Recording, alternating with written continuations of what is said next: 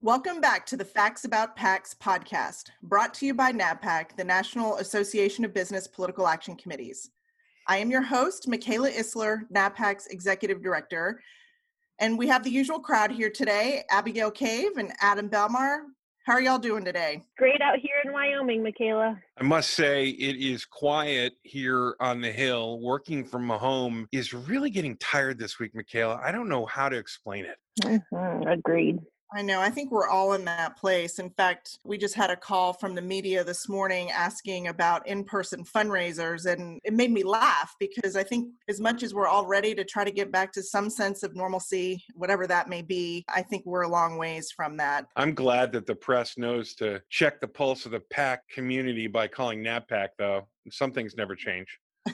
This is true. This is true. Well, as everybody in the PAC community knows, the Facts About PACs podcast is produced especially for the members of the National Association of Business Political Action Committees. In every episode, we recap the association's latest activities, provide actionable intelligence for the PAC community, and strive to keep all of us connected and effective during this work from home period. But first, Adam, why don't you tell us a little bit about our sponsor for today's episode? Absolutely. Michaela, today's episode of the Facts About PACs podcast is brought to you by Trine Strategies. Trine Strategies is a strategic communications firm that specializes in change management, crisis communications, public relations, and executive coaching. With experience serving public and private companies, government, political, and military organizations, and professional and industry trade associations, Trine understands how to tailor custom solutions for clients. If you're a leader who's seeking expert advice, an organization going through a transformation, or a communicator who needs an ally to help execute your vision, you'll find a partner in Trine. Learn more at trinestrategies.com. Thanks so much, Adam, and thanks so much, Trine Strategies. As the COVID-19 crisis hit at the beginning of March, we really were able to lean on the expertise of Trine Strategies to get us through this difficult time. Well, Abigail, as NABPACers came together again this week for a very candid and insightful tactical discussion about how to conduct virtual fundraisers in the age of COVID-19. We are beginning to see a little bit of an uptick in our members being willing to get out and engage with their key stakeholders and key champions in a virtual setting. And we're actually hearing a lot of positive feedback from our members who have begun to sort of dip their toes in this new world, and would love to hear what your key takeaways were from this week's event. I thought it was really interesting. It sounds like there's a lot of hesitancy to move to the virtual, but people are understanding that it's like a necessity at this point. We don't know when things are going to open up. We don't know when we're going to be allowed to meet in groups larger than 10, etc. So we have to start figuring out a new way to do that. Hearing from Amy Jortland from America's Health Insurance Plan and Lindsay Reutemann from Microsoft, as well as our own Jan Bain, about how they are navigating this has just been really fascinating. One of the things Jan said was to make this effective and get the most face time in for everybody, to limit it to 15 to 20 people, which in my mind, I'm like, get all the people in the door. Like, let's get as many people as we can. But then you're kind of watering down the experience for those who are attending. And since we can't be there in person, it's really important that people feel as close as possible, as connected as possible on these virtual platforms. Yeah, I thought that was really important, especially since when we think about, we're trying to raise as much money as we can and get as many attendees in the room, if you will. That strategy has really changed a little bit. And now the focus for these events is really more, I think, issue-oriented, making sure that the elected official and the candidate on the other end really do know the issues that are important to the organizations, and really getting a lot more face time with the candidate than maybe they would have in an in-person event with 100 people standing around. You don't really get a lot of time together. And so the feedback we're getting from our members is that not only do they have a more captive audience, but they can actually engage more of their PAC donors, their PAC eligibles, senior management that may not be in DC, and really showcase the value of government relations and the PAC to a broader audience. Adam, what was your take from it? Well, certainly we continue to hear, Michaela and Abigail, that attendance is higher during the age of virtual than in-person meetings. And so that's very, very interesting. But of course, along with that benefit, as you just pointed out, becomes the realization that you have a quite captive audience. And that time in an in-person fundraiser where glad handing and chit chat might occur, there's that awkwardness while everyone sits in that virtual room and the member of Congress who's there for a very pointed and specific reason wants to be most effective. And so to the people who are hosting the event. And so the thing that I took away from this was we really need to start thinking about how we maximize members or candidates' time. And that means asking direct questions and giving everyone the benefit of a clear, full-throated answer to listen to, but also educating them about our businesses, about our industries, and giving them a tour visually when it's appropriate in this virtual sense is something that maybe we couldn't have ever accomplished all at once. Now that room exists, and we've got to do that. I think Amy Adams from Dunn Associates brought up too at the very end the use of the VR technology that I think a lot of companies may begin to explore, especially if they're looking for a virtual facility tour of some sort, or a tour of their headquarters, and maybe being able to utilize. I think there's going to be a lot of creativity and a lot of opportunity to think a little bit bigger. And I think there's going to be more options for the elected officials and candidates to really learn about the companies in their districts and learn about the organizations that are back home working hard to help even through this COVID-19 crisis. I'll put my campaign hat on for a second. And we've been doing, as opposed to virtual fundraisers, we've been branding them as a meet and greet, which obviously we hope to get a check on the other side of that as well. But just giving people an opportunity to come and talk to our candidate and discuss issues affecting their industry. So while she is making those relationships and learning about the industries, hopefully we can foster that relationship down the road and then potentially turn that into a contribution. But I feel like branding it as a meet and greet almost makes it a little less threatening, almost like there's a little less of an expectation. So the candidate and the participants come in on more of an even keel, even playing field, and it's more just a frank discussion about what's going on as opposed to hoity-toity, here, have a check.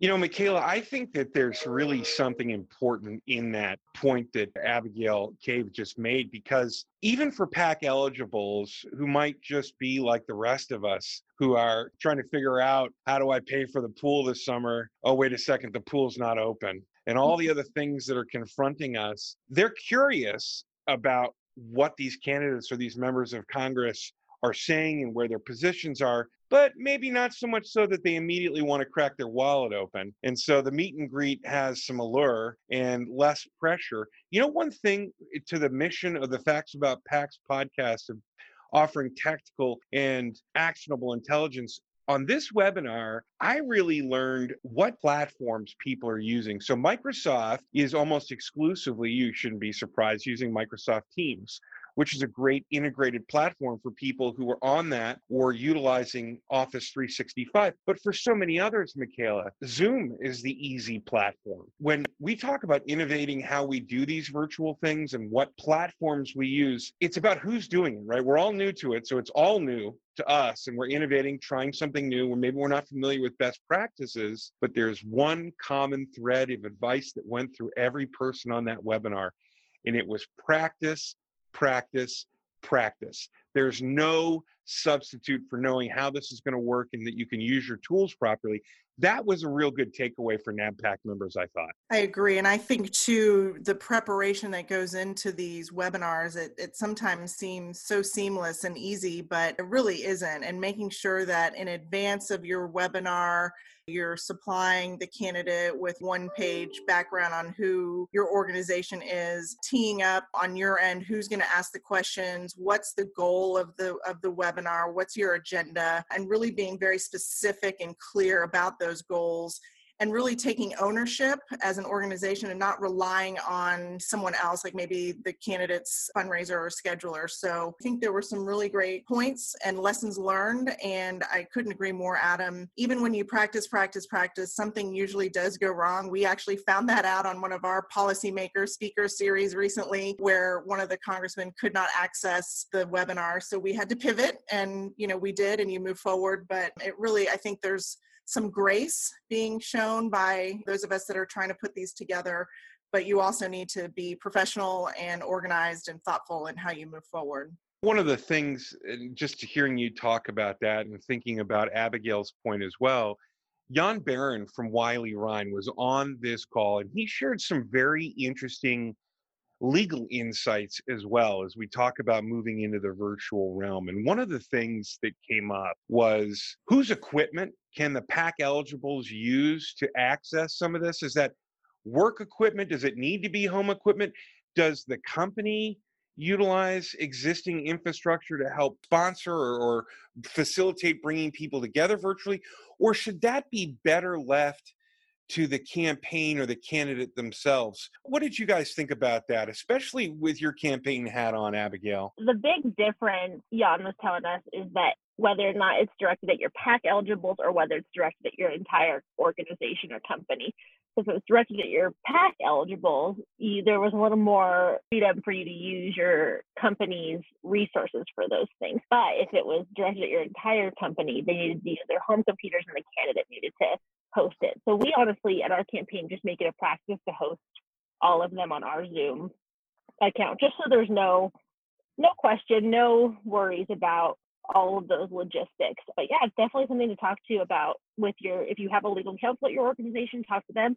Or if you don't, feel free to give Jan Barron a call or send us an email at nabpac@nabpac.org. And Jan would be happy to help you walk through that with one of the great benefits of membership in NABPAC. Yeah, thanks, Abigail. We also, I think it was very exciting for NABPAC members that Microsoft also took a moment to offer up their services to help train on Microsoft Teams. So for any of our members that are looking to hone in on their skills with putting together these webinars, be on the lookout for more information on that. We're very grateful to Microsoft for making that opportunity available to all of our NABPAC members. I think too, at the end of that webinar, we wrapped up around just talking about the biggest benefits of hosting these virtual webinars. And I think it was Jan Bain who made the point that I think is really important, especially if you're, maybe a smaller PAC, you're not someone that's $1 million PAC.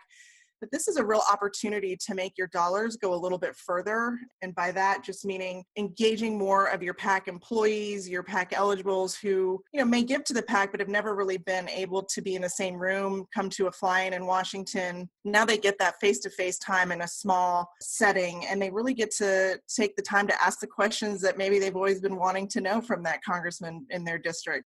Coming out early for the PAC community and stepping up and being involved in these events is going to likely pay big dividends long-term for the business community. Paying big dividends and also enfranchising people like never before. These are some of the secret benefits that we're all discovering about the era of virtualization and work from home. Competing priorities in a regular world, like needing to go pick up dinner or get home in time to sit with the family or whatever it may have been, is giving way to suddenly a lot more time. We're not happy campers, don't get me wrong, but my ability to zoom in to 2 or 3 different events that I know I wouldn't have made before in person says a lot about the interest that I have and that people have in general. And kind of like you said, Michaela, there are people out there who have always wanted to have the opportunity to attend to everything you ever wanted to know, but were afraid to ask with your member of Congress. And that's what these can become. And that's really wonderful. Well, I think that, the world of our virtual events is going to continue to evolve. We still have a lot to learn. And as more of our member companies engage in these style events, we will be able to report back. I think the initial feedback, though, is that overwhelmingly positive, overwhelmingly productive. Want to continue on this path as long as we need to. As we look ahead to next week, a little bit of a different focus for our organization. We have been given an opportunity to hear about some polling that has been taking place about voters' views of election administration and reforms as a result of COVID-19 and safety issues and getting to the polls. And as we think about our get out the vote messages, will the fear that it appears many of the voters are feeling about getting out and going and voting, will this change how we communicate with our employees and our member companies around the elections? And so We're really pleased to have with us the CEO of American Strategies, Joe Goods. He's going to review the poll in more detail, expand upon how American voters are concerned about the safety and the integrity of the upcoming elections. And really, voters on both sides of the aisle are looking for reforms to make sure that the 2020 election is safe and secure. So I think it'll be a really insightful and engaging conversation with Joe. And I think that will shape how we move into the next 6 months before the election and sort of knowing the psychological state of the voters out there right now. So just a quick note to all of our listeners. We just want to thank you for sending in your future topics and suggestions on guests for the show. Please share this link as we send that out every Monday. We also post on our LinkedIn and Twitter accounts. We want everyone to know the facts about PACs. Until next week, stay safe, stay engaged, and keep moving forward.